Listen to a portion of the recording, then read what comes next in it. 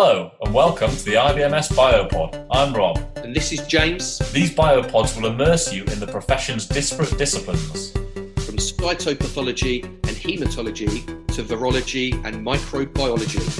Each month we'll bring you exclusive interviews, behind the scenes chit chat and maybe even a drop of science. So put down your pipettes, move away from the microscope and get ready for a Biopod deep dive. Okay, so Alan Wilson, who joins us today on the IBMS Biopod, is the IBMS President and Lead Biomedical Scientist in Cellular Pathology and Advanced Practitioner in Cervical Cytology at Monklands Hospital. Hello, Alan. Hello, Rob. How are you? Yeah, very well, thanks. How are you? Well, not too bad, not too bad. So let us just jump straight in, Alan, and tell me, how did you get involved and interested in biomedical science in the first place? I've always been fascinated by laboratory medicine and science, and that's what I majored in when I was at school. I'm one of the old guard, so I don't have a primary degree, which may surprise some people, but I went straight from school into what was the process there of becoming, what we weren't even called biomedical scientists then, but that process involved just simply finding a job from school and doing day release through college. And then once you'd done the old style ONC, HNC as we called them, and then you did your professional institute exams and became a fellow of the institute. So I worked through that for about 6 years in Glasgow and emerged with my professional qualifications. So, and did a lot of learning. And it's kind of interesting now to compare that to where we are now, where that's what we're almost going back to a little bit, going round full circle with the apprenticeship schemes that we're now trying to introduce, and looking at day release options rather than purely relying on graduates that come out of university. I think it's important to have both options available to us, and I certainly are one of the success stories of the old way of getting through into biomedical science. But science has always been one of my fascinations, always my interest, and that's what then dictated my choice of courses at school.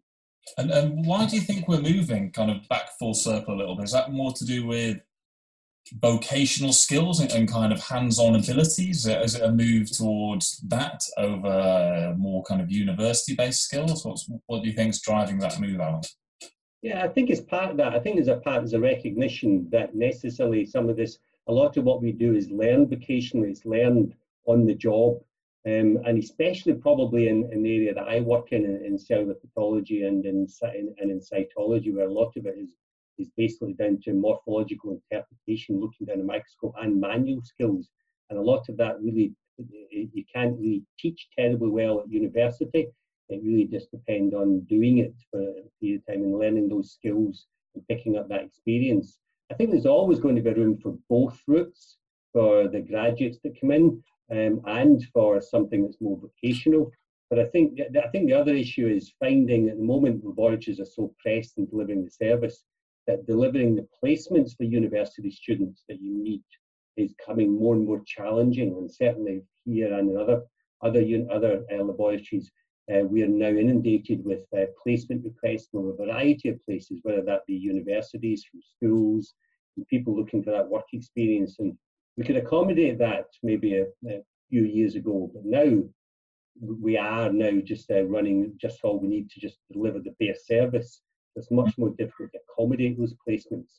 And obviously, if you've got someone in training for a longer period of time, you can get some, you can still use them creatively or constructively within the lab while they're in training if they're doing vocational courses. So I think there's a variety of elements driving this change.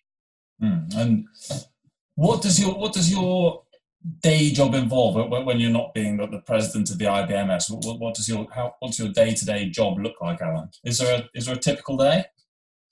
I would like to think there was a typical day, but in the moment there really isn't a typical day.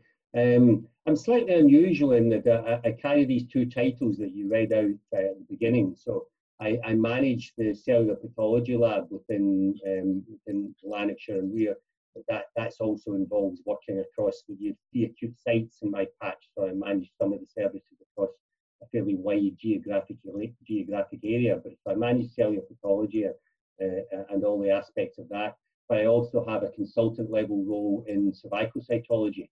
So I report cervical cytology cases and I have discussions with clinicians, with MDTs, and invasive cancer audit meetings. So, and that's unusual at this level. Usually people who are managing at the level I'm at don't have that clinical role as well. There aren't that many of us that do that. So my day can be, I can set out with a very empty page in my diary, and sometimes it can just change dramatically. And especially now as we started doing COVID testing within the pathology lab. And again, that's a new territory for us. So we're learning what that means, and it's a whole new set of experiences about dealing with public health and notification of the disease. And so that's been an interesting experience for us as well. So I would like to think I do have a typical day. I would like to hope I get a typical day, but it really happens. It's often around about crisis management or firefighting and trying to fit the other elements of the job in. I do try and ring fence some time for the reporting, because that does take time, the quiet time for concentration and looking, and taking time to do that and try and avoid interruptions through that period. But that's not always possible, so I try and do that maybe first thing in the morning when I come in. I tend to start early, so I'll come in and I'll do that early on when there's less interruptions. Yeah, and you talked about the COVID-19 testing that you started doing. How's that gone? What kind of testing are you doing? Has it had a big impact on a stretched workforce? How's that gone? It's been interesting because obviously at this level, we started doing molecular testing just this year as part of the survival screening program. And so we have the platforms that are capable of doing molecular testing. And then when COVID came, and the company that supplied those platforms ended up developing a test for COVID, when we could use those platforms for doing COVID testing as well. So what we're trying to do is balance the HPV testing as part of the cervical screening program with COVID testing. And at the moment it's working because the cervical screening program was suspended in Scotland because of COVID. So we have the capacity within those machines to do COVID testing. But we're going to start doing screening again actively for routine women and routine recall in September. So once the numbers pick up, then it'll become more of a challenge for us to do both. And at the moment we can do both. Also, we have some staffing capacity because of the reduction in our histopathology workload because of the cancellation of elective surgery. But once that starts again, then we will be juggling this very complicated process of juggling histopathology, COVID testing, HPV testing, and that will be very challenging.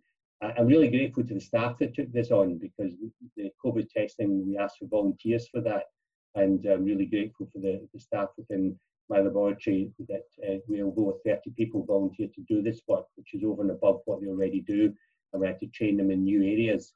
But I think they're enjoying it. It's a new challenge for them. It's something new, and molecular testing is the future anyway. So by training people in molecular techniques, I think it prepares them for other molecular tests that will emerge over the next 10 to 20 years. Yeah. And speaking of juggling, Alan, last time I saw you, I think it was at IBMS Congress, which would have been about 6 months, maybe a bit less, maybe three months. Yeah, September last year, end of September last year. Yeah, which was a good few months before anyone knew what COVID-19 was. And it was when you knew you were going to be the president come January. If you knew now what the situation was, COVID-19, how busy you would be, would you have still thought, oh, great, I'd like to be the IBMS president? Or has it been a rather different a rather different year so far than you expected it to be? I mean, like most people could never have predicted what we will face over the first half of this year.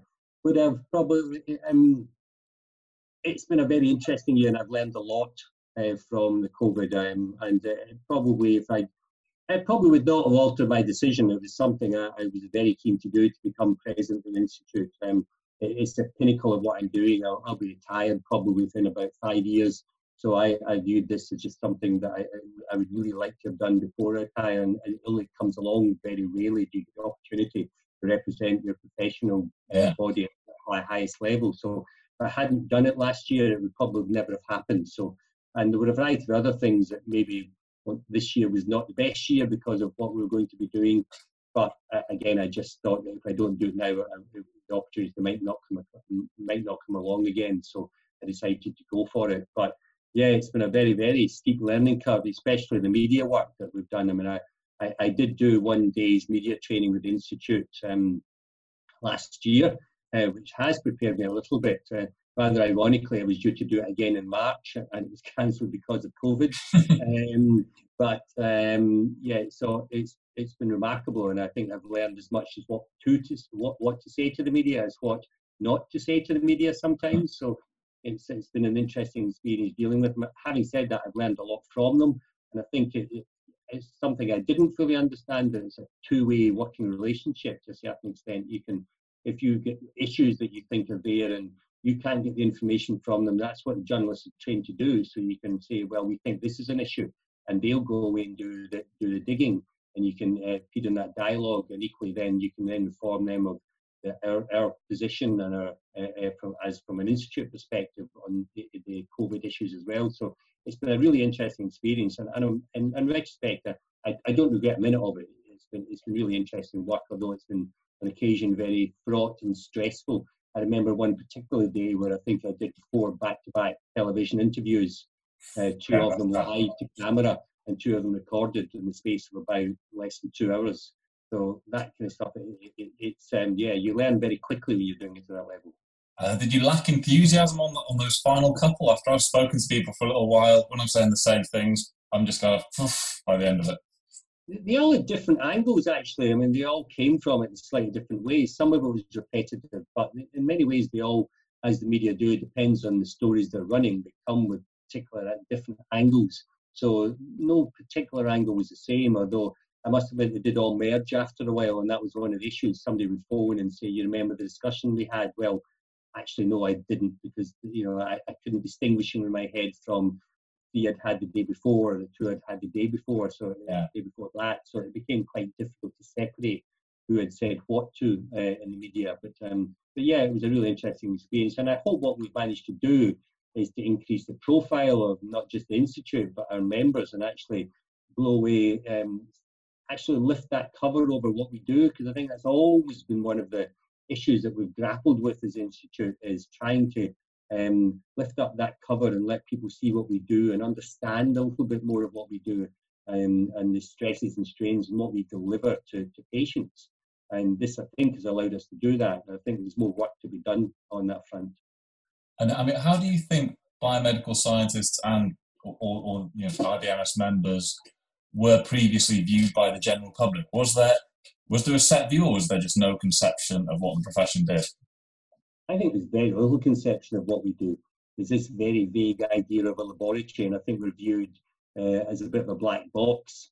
And I think it's not that surprising, because I think some of our other healthcare professionals view us in the same way, actually. I think we need to get out more and get out and actually converse with clinicians and with patient-facing people and actually educate them in what we actually do, because I think it becomes coming apparent from this, not only does the public not know what we do, but some of the other health professionals don't understand what we do either. So I think there wasn't much of a perception of what we actually do. We just do tests.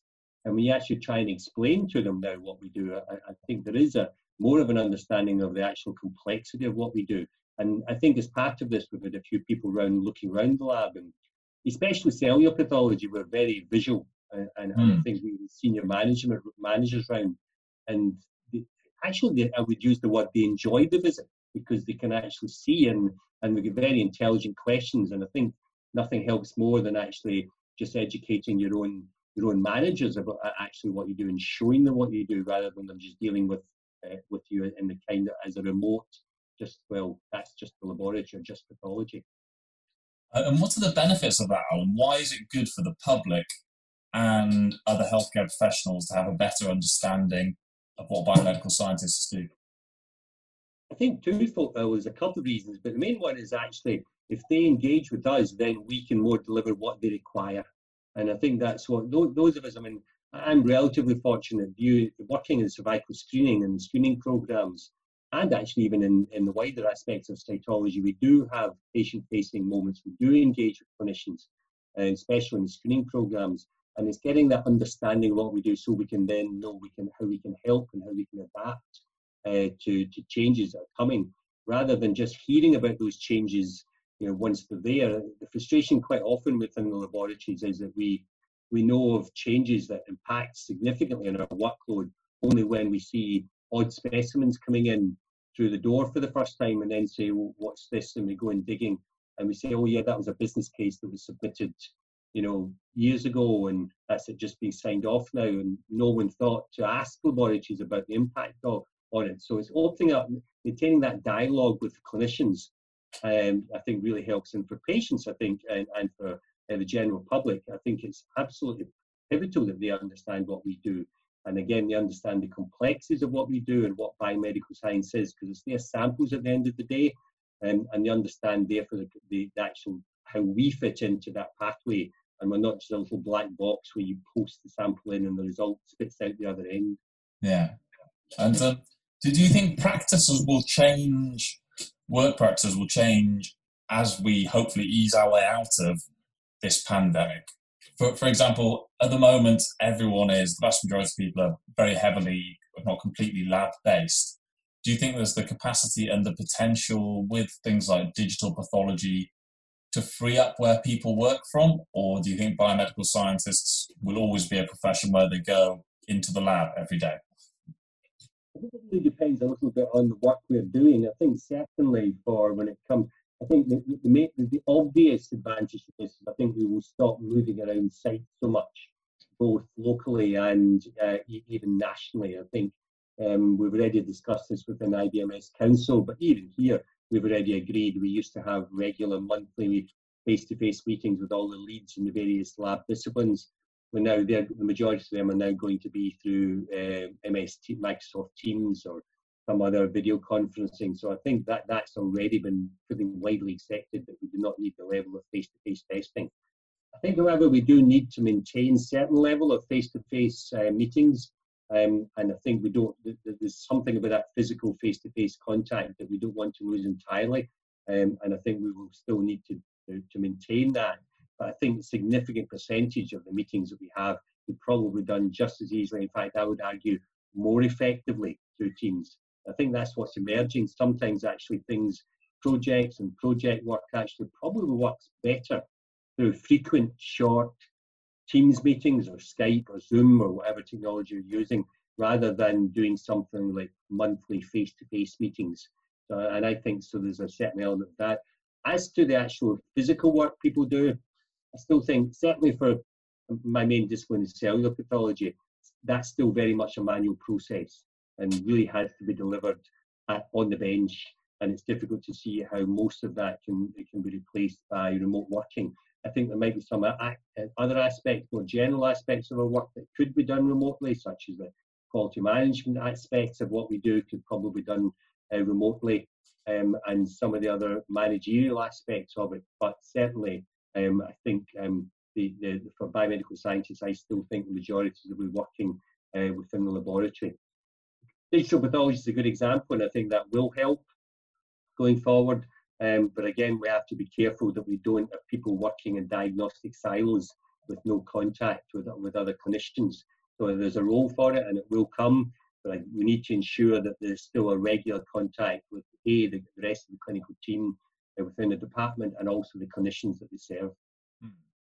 So are you a believer in this idea that if you put people together, they will do things in a different way than if they're working remotely? Say, the idea of Silicon Valley, put all the bright people there in Silicon Valley together and they will create something different and maybe something more innovative and exciting than if they were all working remotely because of the interactions between them. You know, the same thing at the Francis Crick Institute manual, where the idea is put them all together in one building. Do you think if you put, when we've got all the people together under one roof, people are working better and more innovatively? I think so. I think that it depends. I think it remains to be seen whether you could do that through something like video conferencing. And actually, I think you probably could. You need, if you're talking of putting these people together in one room, well, could that be a virtual room? Does it need to be a physical environment you're in? And I think certainly, I think you've seen people's behaviour change as they adapt to the use of things like MS Teams and Skype at these meetings. And I actually think that they're quite effective now, and you can see they're so much easier to do. And I think you can do breakout meetings within these technologies now, and actually just the ability to ask someone to join a meeting that you think, oh, we forgot someone, or oh, I wonder if they've got an opinion on this, and just invite them if they're available to join at that time. I think that is really helpful, and it's something that we didn't have before. Ideally, you could.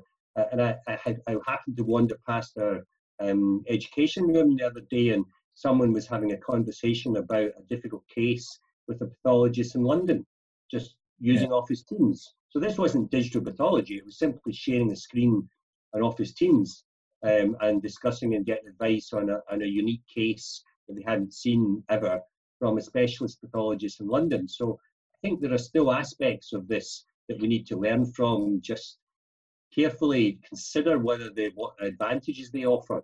But I think there are some definite silver linings in this that we do need to think carefully how we adapt them and adopt them going forward as actually better than we had before, not just instead of, because we can't do things, actually we accept that they offer clinical advantages to what we did before. Yeah. And in what shape do you think the profession will be at the end of this year? So compared to where it was at the start of this year, is it good news for the profession in a quite horrible way that this pandemic has raised awareness of who biomedical scientists are and what they do and their value? Will the profession be different? Will it feel the same, do you think?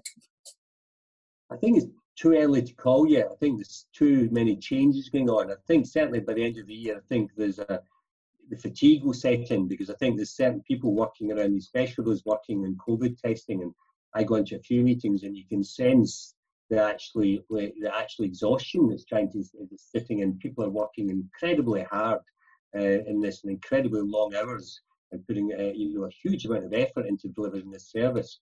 And I think that it's really different. The stress levels are rising, and I don't see that changing very much over. I think over winter is going to be a very testing time as well. Probably not the wrong word to use, but you know what I mean. It's probably going to be a very difficult time for us as we have flu and winter planning to layer upon COVID testing. So I think the stress levels are rising among those groups of staff that are delivering this service. So that's on the negative front. I think we need to adapt. We need to quickly recognise that and put support in for those staff. And if that means additional staff to try and help mitigate that risk, then I think we need to do that. I think it's undoubtedly we have raised the profile of the staff, and as much as no one would have wished this disease on anyone, I think it is one of the benefits for us, in that people have a clearer understanding of not just what we do, but the importance of what we do, and not just the importance of the testing, but the testing pathway. I think has emerged as one of the main issues. So it's not just what we do in the lab, but it's how we get samples to the labs, how quickly we turn them around, and how we get those results into clinical systems to allow clinicians to make decisions. And that's coming more and more obvious as we do contact tracing. We're getting those results out quickly, and recognising the potential of an outbreak is very important. So lots of things going forward. As to other changes, I think the other thing that's causing us some concern is who does the testing. So the emergence of the lighthouse labs is obviously an issue for us, and I think as we clearly recognise there was a need for those lighthouse labs. I think we would not have managed the capacity that we required for COVID testing if we didn't have the lighthouse labs in some format. I think our concern is that we have what we've created is two testing streams, and we need to work hard, I think, to merge those testing streams so that we don't have this lack of transparency about what's happening in the lighthouse labs, so we clearly understand what they're doing and what the roles of the respective labs is. At the moment, we don't have that, and I think that is something we're working very hard to try and achieve, so that we can effectively create one testing strategy for the public in the UK. And finally, on a possibly depressing note to end, at the moment we've got deaths at quite a nice low level, but we've got a number of people identified as having coronavirus just kind of starting to gradually creep up at the moment. Are we working towards a second wave, as has happened with many countries across Europe due to the easing of restrictions, or am I being really hopeful and thinking maybe we've just tested more people?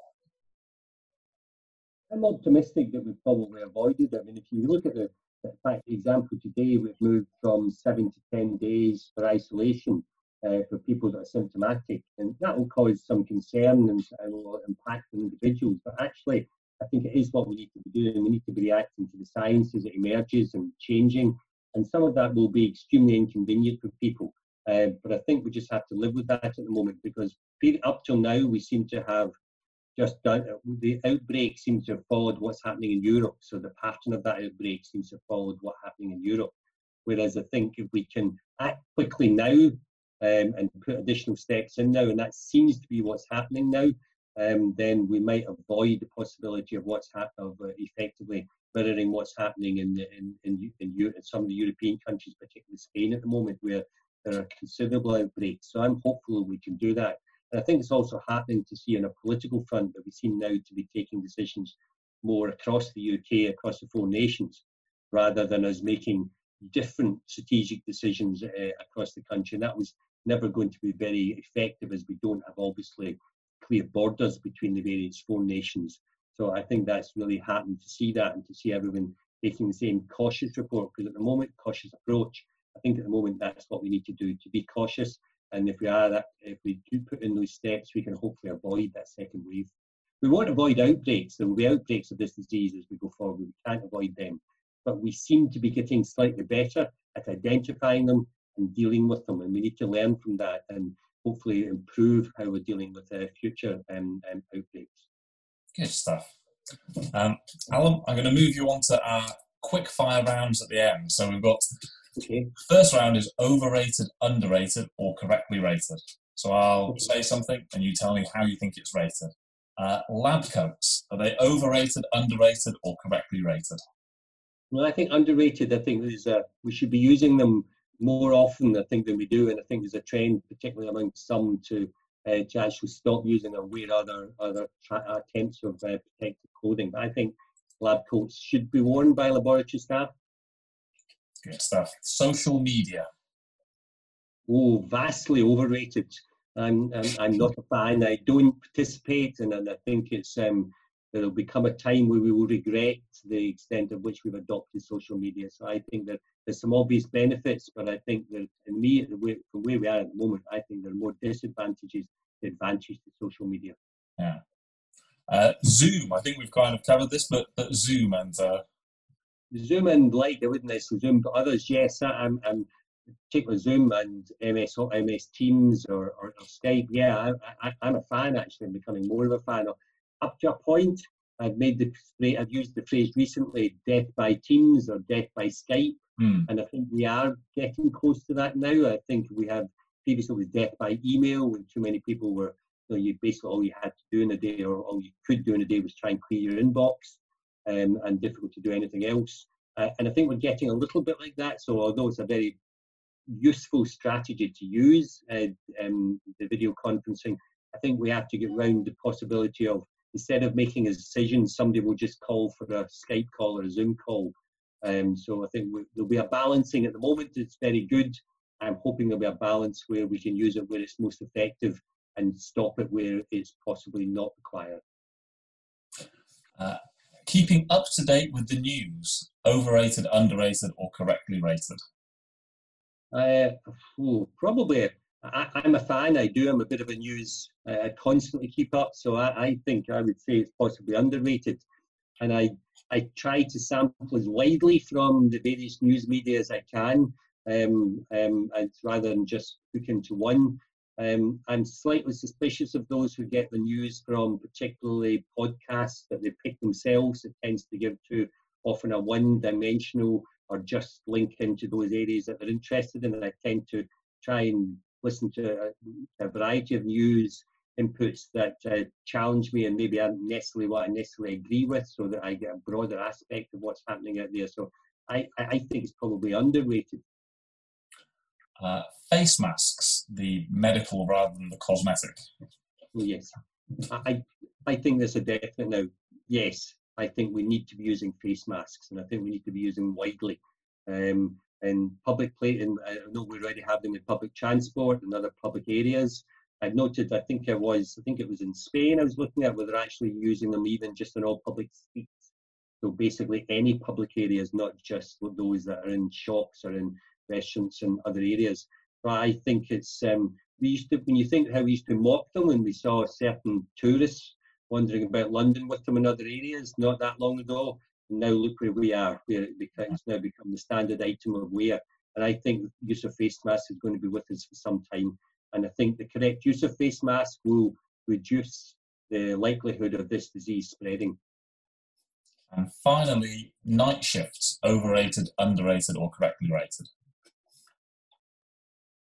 Probably the wrong person to ask, since I've never done a night shift. So I would definitely say they're definitely overrated, but essential in some areas. I can see where they are. But I think it should only be used when absolutely required, I think, because it's a very difficult way to work. I have some friends who work night shift constantly. I can see the impact on them and the domestic life. So I think generally it's overrated, but I can see the essential need for them in some areas. Brilliant. And the last round, we've got a quick fire round, which where I'll ask you a question, the first response that comes into your head, but feel free to expand if you'd like to. What's been your entertainment of choice during lockdown? My grandchildren. Visit shops or order online? Visit shops. Countryside or city? Oh, countryside, definitely, yes. What have you missed the most during lockdown? Up until relatively recently, seeing and playing with my grandchildren. Previously, I could only see them from Skype and various other things, but actually seeing them, that actually being able to actually just pick them up and give them a cuddle has probably been my biggest miss. And my football team as well. I must admit, I've missed the football. Yeah. And finally, when you are not working, what do you like to do? What's your ideal day? My ideal day, I'd like to go out for a long cycle. I miss, again, I don't have the time at the moment. I still commute to work by cycle where I can. And actually that's another plus potentially from this, and because I'm not travelling around as much either nationally or locally, I've been able to cycle in back and forward to work quite a bit, and the roads have been up until relatively recently been much quieter. So I like to cycle. I like to read a lot, and I'm getting into things such as I have an interest in doing things like painting and other arts. That's something I'd like to pick up when I retire, so I'm starting to pick that up a little bit as well. And again, when I'm not at work, it comes back to I do just really like relaxing with the grandkids if they're around. Brilliant. Alan, thank you so much for your time. It's been a pleasure. No problem. Thanks, Rob. Cheers. Bye. Thanks for listening. We hope you enjoyed the episode, and don't forget, this can be used for your CPD. See you next month for another Biopod. This is James and Rob signing off. Bye.